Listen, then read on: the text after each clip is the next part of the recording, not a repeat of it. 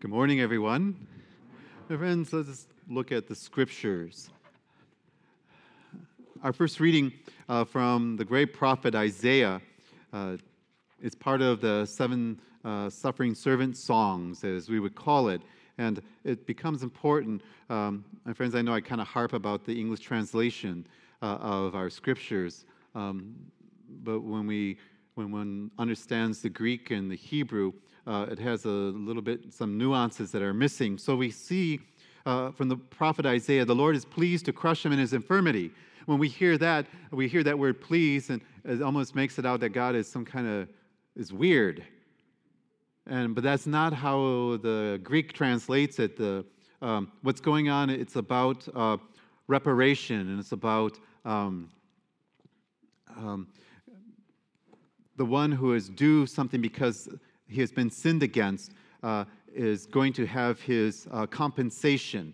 And so the Lord is pleased. That word is not pleased. It means God who has been insulted by humanity finally is going to have his just due. And so the way it's going to happen is going to happen through this infirmity, this crushing. And it goes on to say this person will give his life as an offering for the sins of the world. And the descendants then of that person will have a long life. And it goes on, because of his affliction, he shall see the light in fullness of the days, and through his suffering. And my servant shall justify. The word justify in the Greek means to be declared innocent. So through his sufferings, not only will he be declared innocent, but all whose sins he pours upon himself will be. It's us. It's talking about us. And their guilt he shall bear. He will take on. In Jesus' time, one was able to replace themselves with another. So if my brother were in prison, I could go to the prison guard and say, I will replace him with myself. Or if they had enough money, I will give you the money and pay for everything, release him. So it's this feeling about this type of reparation. And this helps us to understand what Jesus is talking about in the gospel. When we move to the letter to the Hebrews, the author we assume is Paul, of course, and he says, since we have a high great priest, there is only one priest, Jesus Christ. There are no other great priests. There's only him. And he has passed through the heavens. Paul is trying to get your attention. Who is this priest? Jesus, the Son of God. And he said, let us hold fast to our confession. What confession is he talking about? The confession that Jesus Christ is Lord and Savior, that he is high priest and there is no other, and that he and he alone has ransomed himself because of our sins. And then it goes on, Paul's like, and we do not have this high priest who is unable to sympathize with our weaknesses, but one who has similarly been tested. This is a reference to not only the 40 days in the desert that Jesus was tempted, but also throughout all of the Jesus of Nazareth, throughout his whole life, Satan harassed him and tormented him and continued to tempt him, even to the last minute when he uses the gladiator and says, if you're him, come on down from there. The difference is Jesus never gave in to it. This is what it means when it says, but he was without sin. We're different. We fail. Temptation comes and we are weak. But Paul says, but you can now confidently approach the throne of grace. The throne of grace is a throne of God. You can come before God's throne now confidently because of this high priest, not because of what you and I do.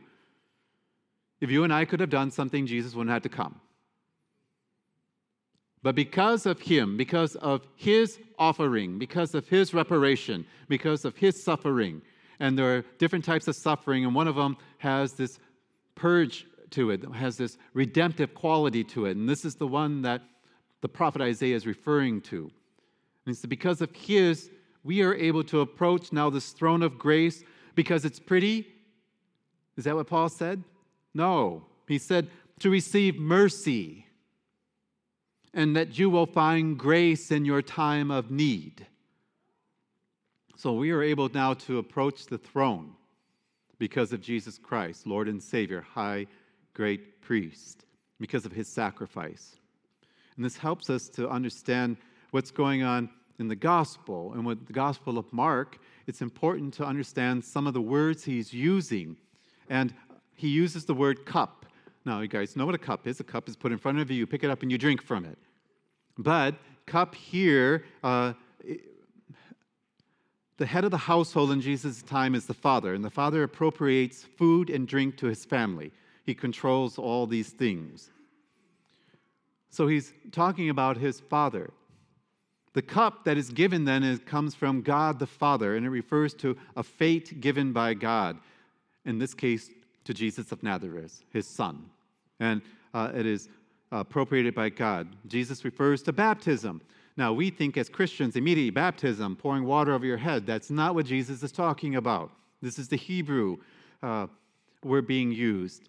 And baptism here is a task that is given. In this case, it is a bathing. He's going to be bathed in suffering for our sins to repair the damage that has been done. And he will exchange himself, as the first reading says, and be to declare us innocent. Not him, he's innocent already, but to declare us innocent. And later, so in this gospel, Jesus is talking about suffering and service, and he's telling the apostles, which I told the folks at 8:30, I can understand the frustration Jesus probably has with the apostles because they're just not getting it. He just told them he's going to die, and James and John in Mark's gospel comes up and says, we want you to put us in power. That's your response to what I just said? They're going to kill me? And you want to be put in power. Now, Mark lays it all out plain and simple for us. He does not attempt to make things pretty. Matthew does. Matthew says, James and John's mother asked. This was a little tension between Matthew's like, it was mom who did it. But Mark is like, no, it was them. They went up to him. And then it gets worse. The other 10, we are told, have self-righteous indignation. They got upset. They got upset because James and John were being so rude to Jesus and insensitive? No, because they think Jesus is going to do it. And darn it, I should have said it first. You see, so I can also understand the frustration of the apostles because Jesus is not what they expect. And because their expectation is not being met, they're frustrated. Do you guys know what that's like? Yeah, I think you do, especially in this time. So I'm looking at both where but I'm looking to Jesus because in his frustration, he doesn't yell at them. He says, come here. I want to talk to you about discipleship. I want to talk to you about power. And in this, he uses the word exousia. And exousia is to subjugate someone by political force or by emotional subversions. And he's using it. He said, now you know that those rulers do this. Don't do that. He said, instead, I want you, and he uses, in English it's service, service, service, service. But in the Greek, it's diakonos, deacon, diakonos. Diakonos, its literal translation is waiter, like a waiter in a restaurant. You're going to do that, is what he said. You know, I can only imagine the look on the apostles' face. We're going to do what? Yeah, that's really different, Jesus, because you can see the frustration. But I look to Jesus to see what is his reaction to being frustrated. And he calls them and says, let me talk to you about what we're going to do. A few times does Jesus contrast the world's standards by his own, as he does in the Gospel of Mark today. Jesus, the Son of God, the eternal high priest, empties himself, because this gospel is also about having humility and humbleness. He empties himself of all of his majesty and all of his glory, and then ransoms himself for you and I. He gives up everything for you and for the will of his Father. You see, we want our will done. Let my will be done. My, me. Jesus was always about his Father. Let my Father's will be done. Even in Gethsemane, we hear the cup again. Father, this cup may pass me by. No. Then let your will be done, not mine. Jesus put all, if you will, Jesus of Nazareth, Son of Man is the title he uses. That means a human, because he's fully human. He said, the Son of Man will ransom himself over. He put all of his resources, all of his talents, as we would understand it, at our disposal for our salvation, for our redemption. But we don't do that. We use all of our resources for our own good. Let my will be done, what I want done. I will use my resources and my talents for me. And Jesus shows us the greater way. We think we deserve everything: comfort, honor, majesty, and we demand it. I see it in the way, because of the word diakonos, I see it in a restaurant when the patron comes in and belittles the waiter and makes demands of the waiter and treats the waiter with disrespect because he is a servant.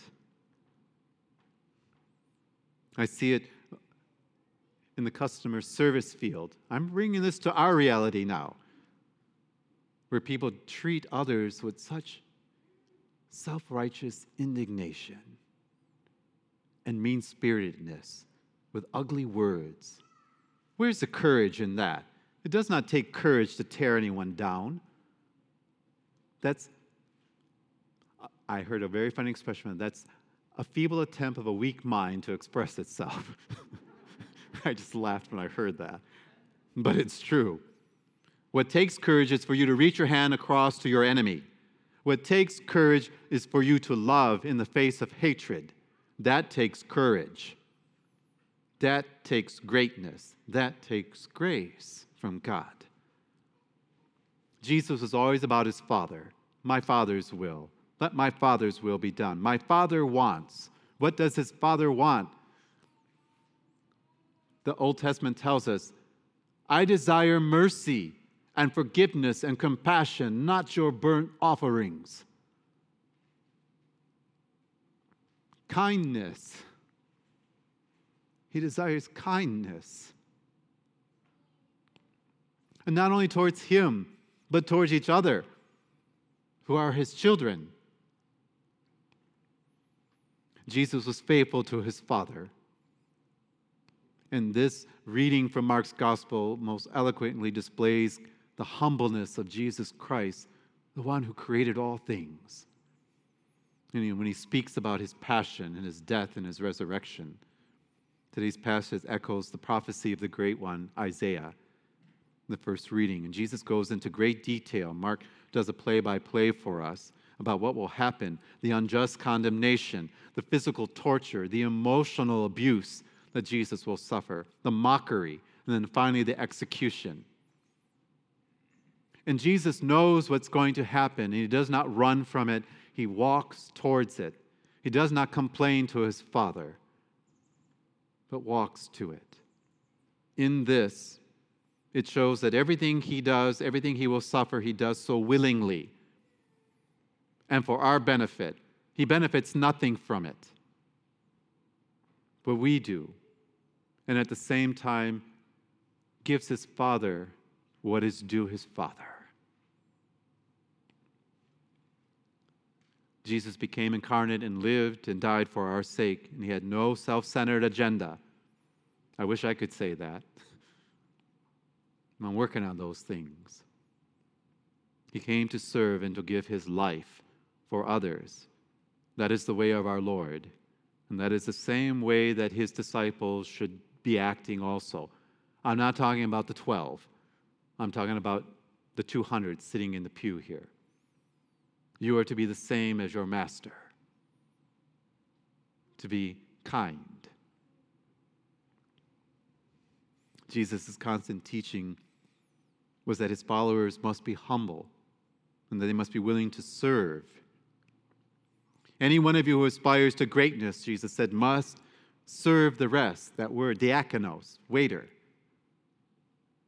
Whoever wants to be first must serve the needs of others by being their slave. And that is an ugly word. Slave for us. Jesus not only told us that, but he taught us by his example.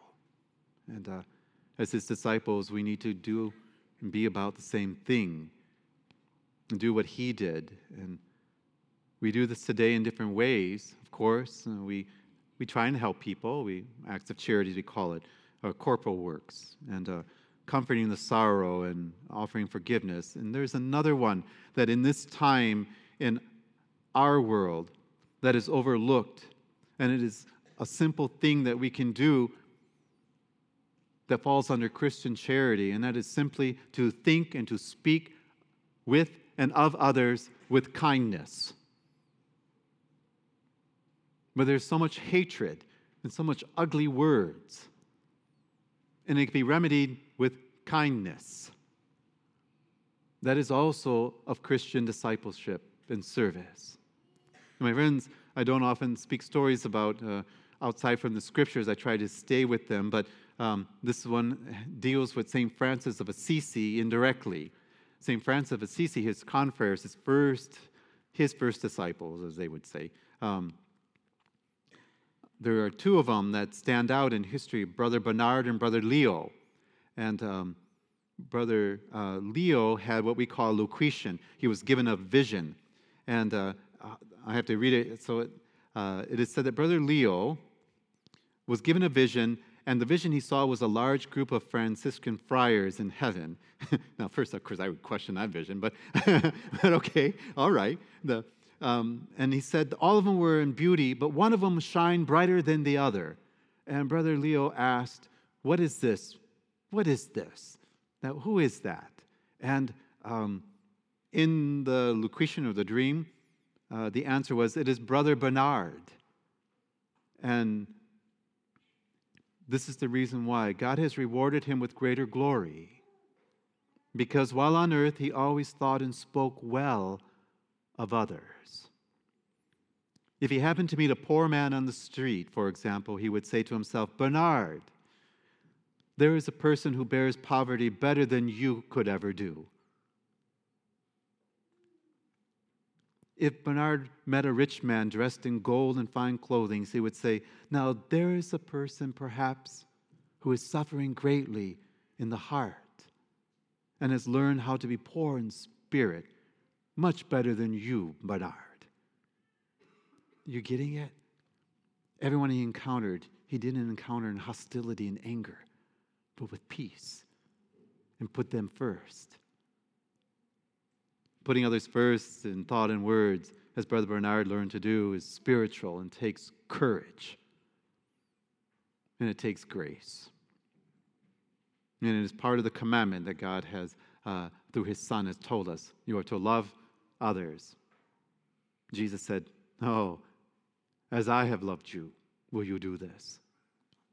And my friends, and this leads me into, even to this day, Jesus remains humble. He is our King and our Savior and our Redeemer. He is the Lord of Lords. And at every Mass, he still comes to us in great humility, in Holy Communion, not wrapped in royalty or amidst trumpet blasts of seraphim and cherubim, but under the appearances of bread and wine. That's pretty humble. And he does it for you, that you may eventually share in the divine life of the Holy Trinity. And we forget this. He doesn't just put food in our belly, but gives us this spiritualness. And my friends, with that story of St. Francis's confreres, I told you guys I was leaving and I was going on an adventure. And some people said, "Well, why didn't you just say a vacation?" Well, in hindsight, I understand now. Why I called it an adventure. And the goal for me was to reconnect with two very good friends. But now in hindsight, I see that God's hand was in it. He kind of hijacked my vacation. That I could travel to 3 countries so easily without any money. It's amazing. And on the plane, I should have been careful because my friend said, "What is it that you want to do?" And I said, "I want to watch people. I want to see people." Well, someone was listening. The flight attendant? No. God was listening. And immediately, John, the Gospel of John, came to mind. What are you looking for? You see, what I didn't tell you guys is it had been rough for me before I left. And I was pretty beaten up. You're not supposed to know that because I'm your pastor. But I was. And I just wanted to go and see and to look. In that gospel passage, what are you looking for? Well, I was looking for all the things that were dark. And if that all is what you look for, that is what you will find, is darkness. So, as I traveled to 3 countries, that's what I saw. People being mean, speaking ill of each other, with hatred in their hearts. But I also encountered times of light. And this is where God intervenes. And there are no coincidences with him. One of the things I absolutely wanted to do was go to the Jewish ghetto. And that word that's a very bad word for us. But the Jewish ghetto is a very ancient community in Rome. And my friends wanted to do all the touristy things, and that was great, but I needed to do this. And I showed up in the ghetto. And it was an afternoon, and I will never forget it. In the midst of the bustling 4 p.m. business, I watched a very little old lady, obviously impoverished, poor, with a sign around her neck. And I watched people ignore her, me included. I was sitting at a table in a cafe watching. And that Gospel of John, what are you looking for?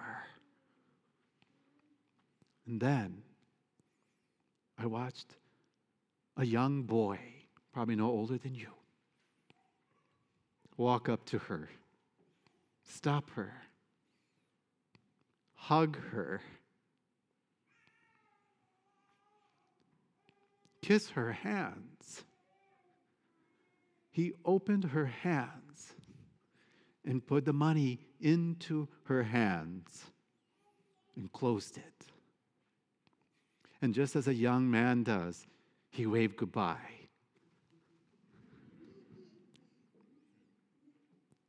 I watched to see where the young man went. Into the arms of his father. What are you looking for, Father Mark? Peace. God showed me peace. He showed me kindness. He showed me the remedy to a pandemic that is greater than COVID. Indifference, hatred. He showed me what the vaccine is. He showed me the remedy.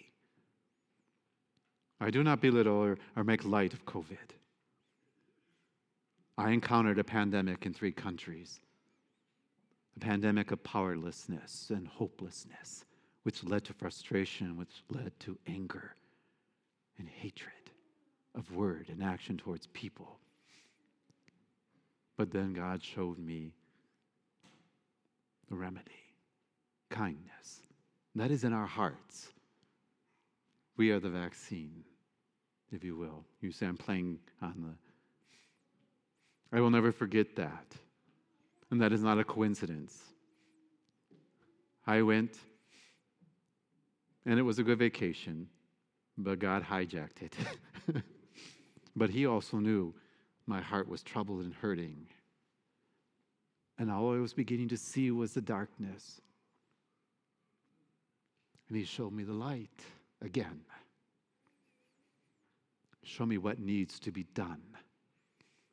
So I'm grateful, yes, to my friends too, but to God for listening and then showing me.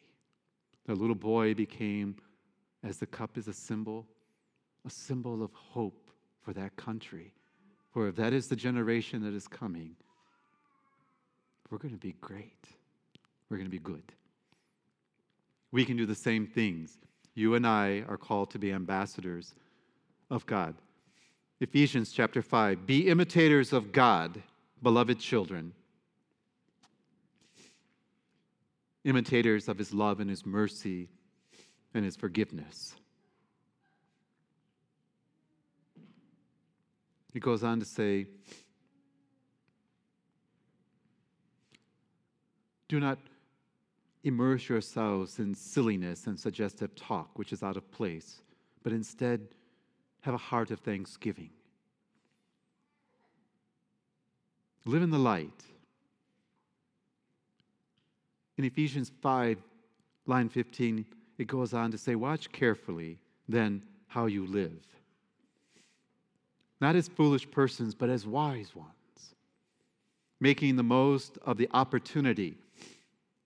And this is the tricky word here. In the Greek, opportunity means redemption. Are you catching this? The first reading was about redemption. Jesus is talking about redemption. Paul is saying, make the most of redemption. It's a two-way, our redemption, take advantage of the redemption Jesus Christ has given you. And at the same time, it's an invitation to enter into the ministry of redeeming that the apostles and the disciples are called to help Jesus with, because he asks for the help, not because he needs it. But we are called into that ministry also. Not in the way he's the only one who can redeem, but he asks us to enter into it with him.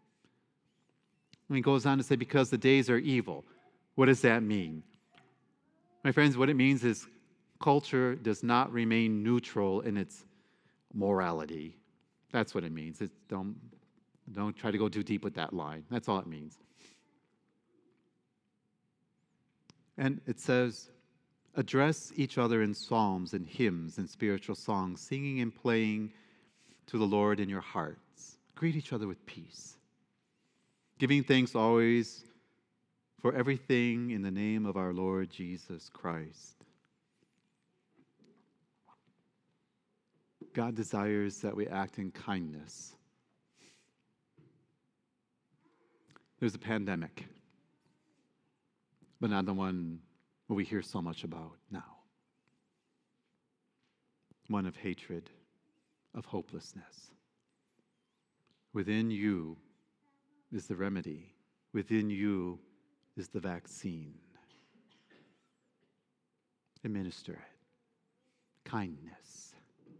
Yes, someone said, Father, I'm like, nope, I'm not playing any political games with you. I'm using the metaphors to my advantage. We can do this. Let us treat each other with kindness, with love, with respect, and stop tearing each other down. Move away from the fear, because that is what I believe led to the hopelessness and the powerlessness, which created that anger and hatred in the people.